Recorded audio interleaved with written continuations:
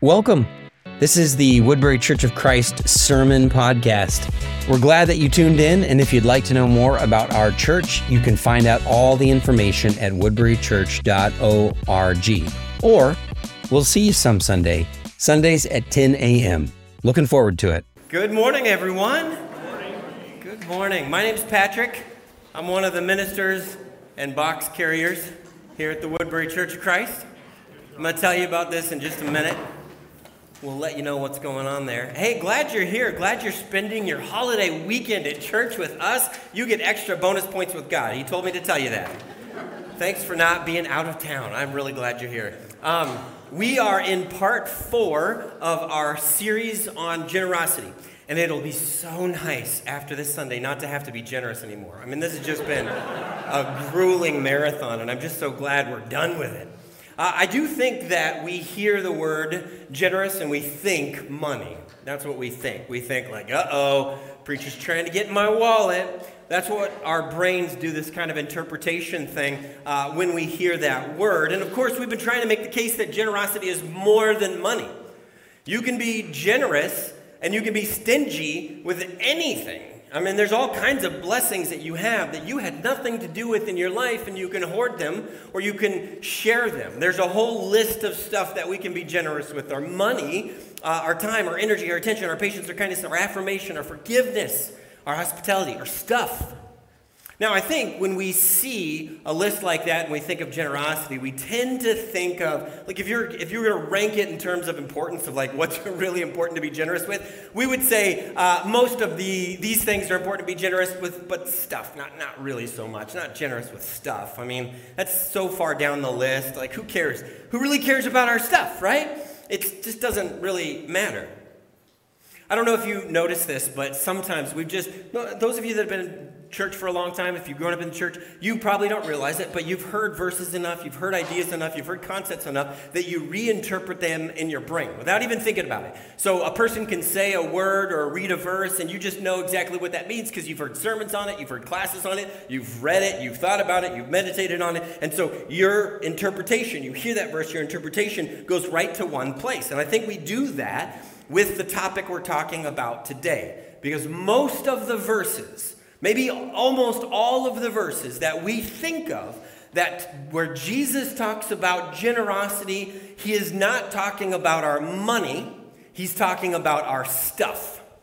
He's talking about generosity with our stuff. More than anything else, he talks about generosity with stuff. For example, the rich young ruler, his problem wasn't money. Did you know that? That's kind of a weird thing to think about.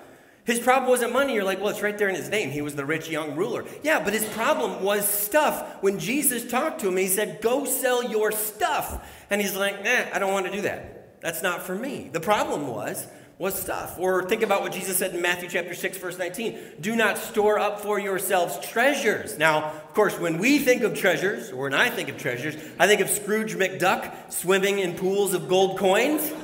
And I don't have to worry about that because I don't have any sort of treasure like that. I can't toss around dollar bills. I don't have any coins that I can swim in. But notice what he actually talks about. He says, don't store up for yourself treasures on earth where moths and vermin destroy. Well, what do moths destroy? Well, they destroy your clothes. That's what they destroy. What do vermin destroy? I don't know. I'm not even sure exactly what vermin is, but I think it's like rodents and mice and groundhogs. I found out today are a vermin. Is that true? Groundhogs are a vermin? Yeah, they destroy your yard. And he's saying, don't store up your stuff because that stuff can't last. It just simply cannot last. He's talking about your stuff. Or think about the first Christians. I mean, this is everything that every good Christian grew up wanting to be, just to be like that early church, just to be like what they were. And notice what he says. All the believers were in one heart and one mind. No one claimed any of their stuff was their own, but they shared every stuff. Everything was shared. Jesus talks about stuff way more than money. Now, of course, they didn't distinguish between stuff and money like we do. If you had lots of stuff in the first century, you were rich. That doesn't seem to be true today, right? You can have lots of stuff in 2023 and be dirt poor, right? But you have lots of stuff. In fact, sometimes the more stuff somebody has, the poorer they are because they spend all their money on their stuff. So, of course, when we think about stuff and when we think about money, we've kind of got it all wrapped up in a couple different things. One time I had this brief conversation with someone who was from a less economically advantaged country.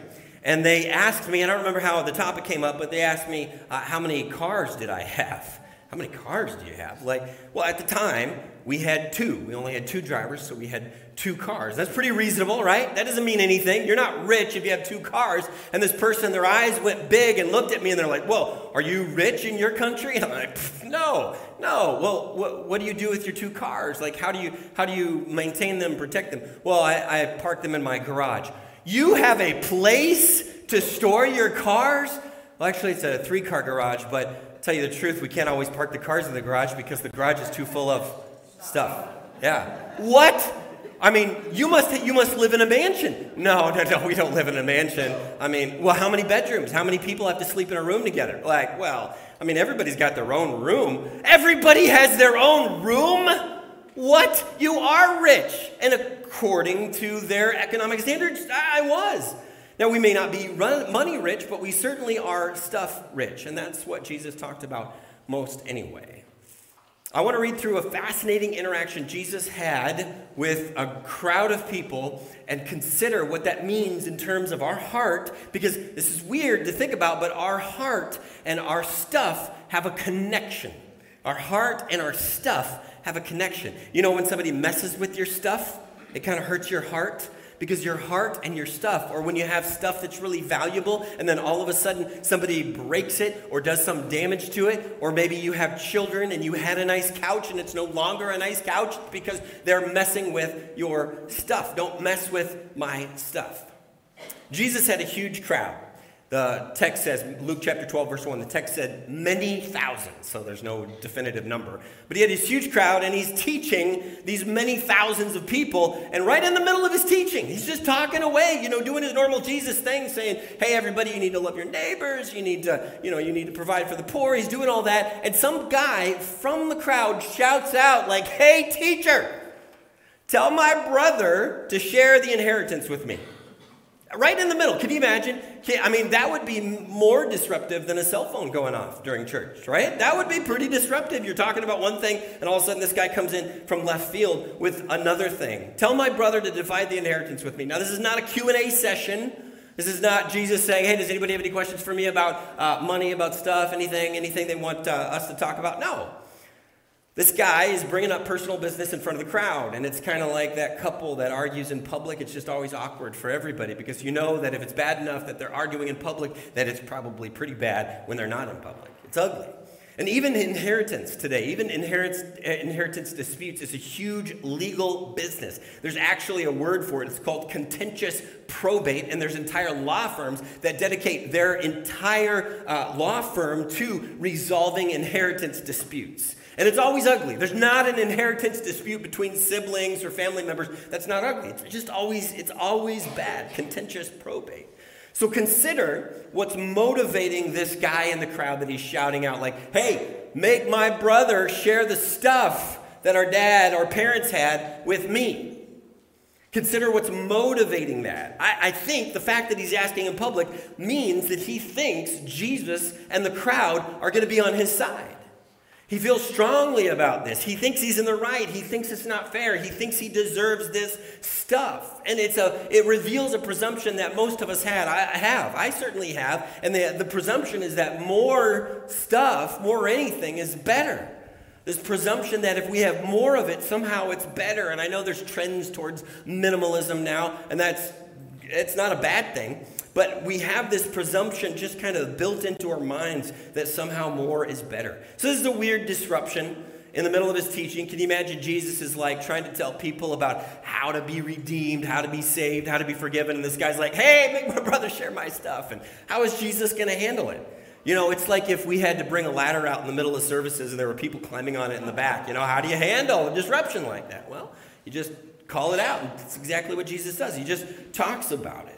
Luke chapter 12, verse 14, Jesus replied, man, who appointed me judge or arbiter between you? That he said to them, watch out. He said to the whole crowd, because this is not a good example, this is a negative example. Be on your guard against all kinds of greed. Jesus is teaching one thing, just switches topics to teach another. He's probably got a lot on his mind. He's like certain members who I get done preaching, they always have a little extra sermon for me because they've been thinking about what I've been saying. He just switches it up. He's got wisdom about all this stuff. Now, I bet you this brother never once considered that he was motivated by greed. And so when Jesus said, hey, watch out for all kinds of greed, and he doesn't say it, but like this guy, I bet you that guy was shocked. Like, wait a second, I'm not being greedy. This is what I deserve. This is what is fair. I earned it. I need it. I want it. I deserve it. And it's this more thing. And I bet you he was thinking justice. He was thinking happiness. But he was not thinking greed. And so when Jesus calls out greed, it's surprising. Now, Jesus says something here that I'm not kidding. And I know this is going to sound silly, but it will change your life. Or I guess I should say it can change your life. Like today. Like not down the road, what you really ruminate about it, but like today. You can walk out of here and your whole perspective on life can be transformed by what Jesus says. Because I've been preparing for these sermons, I've been thinking about this all the time, and it's been so helpful because it's applicable constantly. In the society in which we live, what Jesus said is you can use it every second of every day. You ready? You ready for it? You're ready to have a tool in your back pocket that you can use. And it's not just for you. You can use it for your family members. You can use it against your husband. You can use it against your wife or your kids or your neighbors, anybody. It's a great thing to have as a tool in the battle against stuff. Simple, profound. This is what he says, Luke chapter 12, verse 15. Life does not consist in an abundance of possessions. Yeah, just less of a reaction than I was kind of thinking might happen there, but that's okay. Jesus said, life does not consist in an abundance of possessions. This is so good. Here's how it works.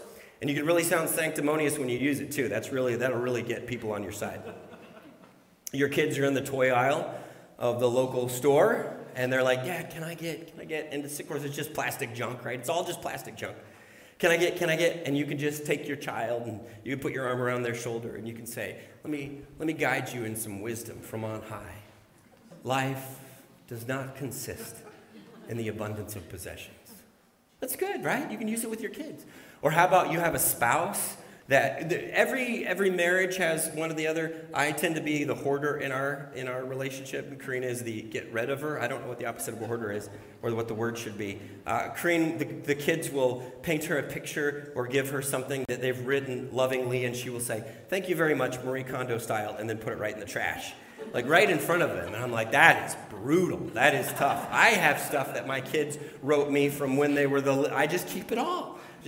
But she's very brutal. But what you can say if you have a spouse that's not good at this, here's what you can do. If they like to collect, you have a spouse that likes to collect things, especially big things like, I don't know, power tools or house plants or coats or something like that. You could just, next time they're like, they're on Amazon, I really need this. You could just say, honey, just add the sanctimony to it. Honey, as Jesus reminded us, life does not consist in the abundance of possessions. And then finally, let me give you this one little last piece of advice. If you forget someone's birthday, this is a great verse.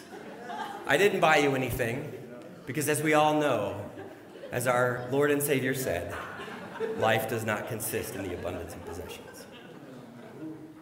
Now, you can use this to be stingy, right? But that's not what it's about. It's about the heart. And it's not about saving money. It's not about minimalism. It's about what's going on inside us that's really profound. And this is the truth, is that Jesus says, it's a very simple truth. More does not equal better. More does not equal better. Now you guys knew that. Everybody knew that. We knew that. But what we don't do is we don't make that calculation in our head, because there are moments in our lives where we think the good life is right on the other side of something more. It will be there if I just have more of that, whether it be money or stuff or something else. The good life will not come from more. It's never from more, is what Jesus is saying. Life does not consist in the abundance of possessions. More does not equal better. But humans, I don't know if it's because we're wired this way or if it's because we grew up in a culture and we're indoctrinated this way. But we don't even make this calculation. It feels like we've got this internal algorithm as sort of our base code. It's that more would be better. It's why siblings just go crazy if they think their brother or sister got slightly more ice cream than them. You have never seen such exact measurements, such a precise cutting of the cake than when it's divided between siblings. No wonder this brother is saying, hey, make my brother divide the inheritance with me. We've got this idea that if they got more, then it's better for them. Something is better because we just think that. We don't even think about it. We just think it. It almost feels wrong to settle for less. Imagine if your child was like, I would actually like less ice cream than my brother or sister. You'd be like, who are you? Where did this come from? I mean, what is going on? My parents owned an apartment complex in Vermont. I told you my dad is an international man of mystery. You just don't know what he has done or what he will do. It's just always a surprise. And we don't even know. We just don't even know half the time. But he owned an apartment complex in Vermont, and every once in a while, people would just bail on their apartment. You know, there was something going on, something shady, something scandalous, and so they would just bail, and they would leave all their stuff. I remember one time, somebody, and this was back before giant flat-screen TVs were very cheap. Now you can just pick them up, it seems like, anywhere.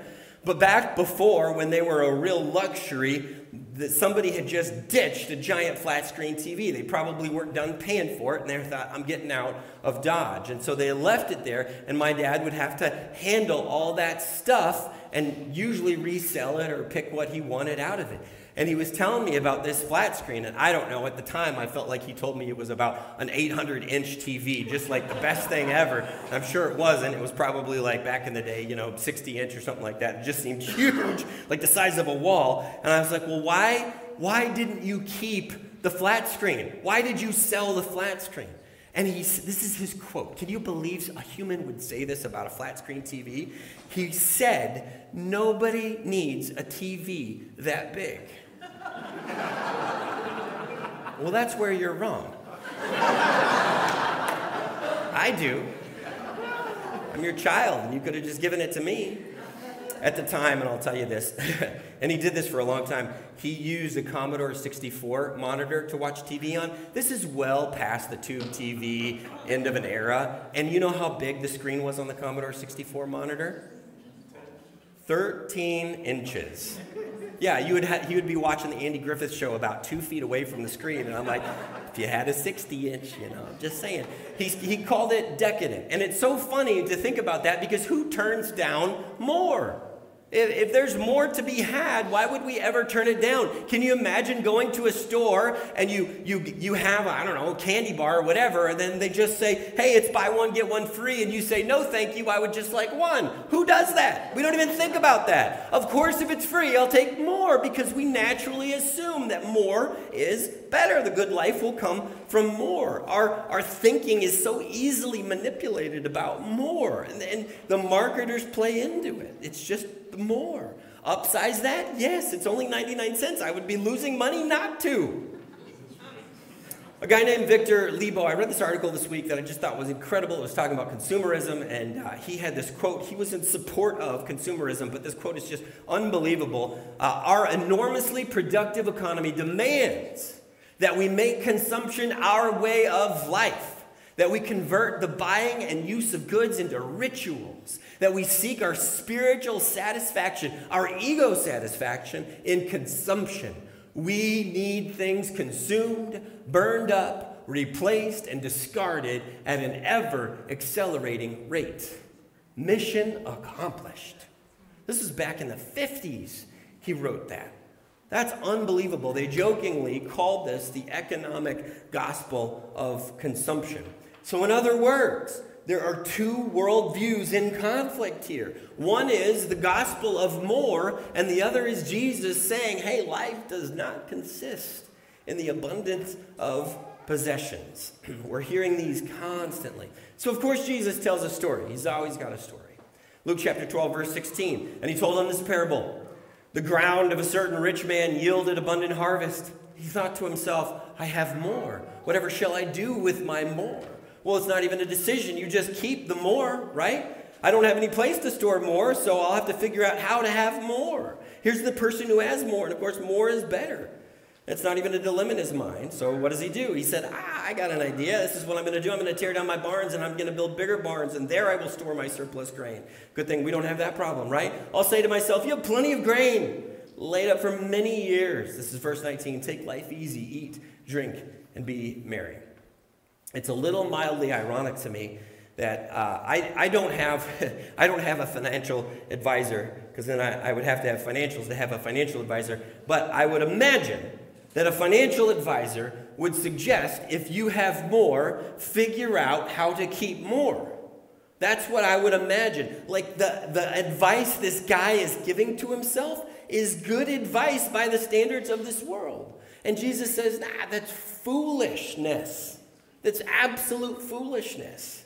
It's a negative example. Now, most of us don't build bigger barns, but in the last 50 years, the square footage of the average U.S. American house has doubled. Doubled. Where did they put their kids before? We're having fewer kids in the U.S. Did you know that? Bigger houses, fewer kids. And at the same time, the storage industry has skyrocketed. As of 2013, it was a $29 billion industry a year, $1 billion industry. That's crazy. I actually know this guy that had 4 boys. He lives in Woodbury. 4 boys. They're all within just a couple years of each other. And I was talking to him, and he was telling me about where he lives, and I'm like, oh yeah, it's not a very big house. That's a lot of boys for that size place. You know, he lived pretty near us in a duplex, and he's like, yeah, we only have 2 bedrooms. I'm like, whoa, are the kids sleeping in a tent in the backyard? He's like, nope, all 4 boys share 1 room. And I was like, all right, I could call CPS right now, because that seems cruel. And he's like, why is it a bad thing for 4 boys to share 1 bedroom? He's got a point. We just assume that we all need our own space so we can fill it with our own stuff. What seems sensible to us is foolish to God. Luke chapter 12, verse 20, but God said to him, you fool, this very night your life will be demanded from you. Then who will get what you've prepared for yourself? Now, he's not saying you're going to die because your barns are too big. You're going to die because your account is too big. He's saying you prepared for the wrong thing. You didn't prepare for what you should have been preparing for. Now, the world is catching up, but I kind of think that they're catching up for the wrong reasons. The world is catching up to the idea of minimalism. That's really popular right now. In fact, there's tons and tons and tons of books and shows about it. So most of you have heard the Marie Kondo. It's the life-changing magic of tidying up, and it's the Japanese art of organizing, right? Cleaning and organizing. You've seen the show, and it's like, oh, thank you for your stuff, and then throw it away, right? You've seen that, so you can feel good about your stuff. Those shows are fun to watch because you see somebody who basically had a hoarder house, and then you get done, and you're like, I wish my house was like that, and you don't clean your house up. You just watch the next episode of the show. So Marie Kondo, this book sold 13 million copies. That's a lot of books. Peter Walsh is this Australian author, and he's written 7 books. I know there's 8 there, but one of them's the same title. He's written 7 books on how to declutter. That seems like too many books, right? Because where are you going to put all that stuff? Seems like too many books. And then my favorite one, this is just recent. This is my favorite. The Gentle Art of Swedish Death Cleaning. You know what that's about? That's about preparing your stuff for when you're dead so that your family doesn't have to do it. In other words, I haven't read the book. I haven't read any of these books, to tell you the truth. I'm just telling you what I think they say. Get rid of your stuff so your family doesn't have to. I think that's great. I did notice that none of the titles, not a single one of the titles in the self-help decluttering minimal section were like, hey, this is the American way of minimalism. None of them. They're all the Japanese way, the Swedish way, Australian author. None of them are the American way of less. Why? Because that's not our way. That's not how we think. Now, I think they miss the point that Jesus is making, because Jesus isn't really concerned with your space or your feng shui or whatever it is, or your clutter. He's concerned with your heart. That's what Jesus is concerned with. And Luke chapter 12, verse 21 says, "This is how it will be with whoever stores up things for themselves, but is not rich toward God." Now, the next 11 verses in this chapter, you're probably familiar with because they're very familiar to us if you've read the Sermon on the Mount in Matthew chapter 5 and 6. It's a kind of a repeat of that, but it talks about anxiety related to your stuff. It talks about anxiety or worry related to who's going to provide, and how often do we keep stuff because we're like, well, I'm going to need this stuff. Do you really need this stuff later in life? This box right here, do you know what this box is? It's stuff, but it's not random stuff. Yesterday, I knew I had a couple boxes like this in my garage. Yesterday, I went in my garage, and I opened up this box, and you know when I stuffed this box full of stuff? It's about 1998. I put stuff in this box when my wife and I moved from Enid, Oklahoma. And I took this box and I moved it to a storage unit in Iowa, and then I moved it inside our basement in Iowa, and it sat in our basement in Iowa for 6 years. And then some unfortunate church in Minnesota said, "Hey, do you want to come be our youth minister?" And I said, "Yes!" And I packed up my box that I had never unpacked, and I put it in a trailer, and then I put it in a storage unit for a little while until I got an apartment, and then I put my box in the garage of my apartment, and there it sat for 3 years. And then, for some crazy reason, we were able to buy a house, and I packed up my stuff, and I put it in a trailer, and then briefly put it in a storage unit, and then unpacked that storage unit, and then I put it in my garage on a shelf, and then yesterday, I got this box down off the shelf. Do you think there's anything in here that I need? Now, it's funny because I was like, man, I'm going to bring that box up on stage, and it'd be a really good symbolic gesture just to, walk right out to the dumpster and throw it in the dumpster, but I better take a peek at what's in here. There's a lot of family photos and stuff, so it's not a great illustration because I am going to have to go through it. But I've had that box. What year? How many years has it been since 1988? Has it been 25 years since 1998? I've had this box unpacked for 25 years. Original dust on it right there. Stuff. Why? Life does not consist in the abundance of possessions. I told you my wife is much better at this than me. But she found this quote that she liked so much, and she made so known that she liked so much that a friend of ours turned it into a piece of wall art we have at her house. And it's just a simple statement. That's just a different heart towards stuff. When you have more than you need, build a longer table. Invite people in, invite people to share, give it away. Don't build a higher fence. Not more security systems, not more keeping people out. Figure out how to use your stuff to benefit others. God blesses not to hoard, but to share. Not to hoard, but to share. And so here's the simple challenge for us. And it's going to require rewiring our thinking. Because some of us may be intending to leave here and go to a store and buy stuff. And you should just stop and say, does my life consist of this thing? Or you should go into your garage and see if you found your box that you've been holding on to for 25 years. Anybody else have a box they haven't unpacked in a few moves? All right, just me and one other person. All right, well, we'll chat about that later. We'll have a support group.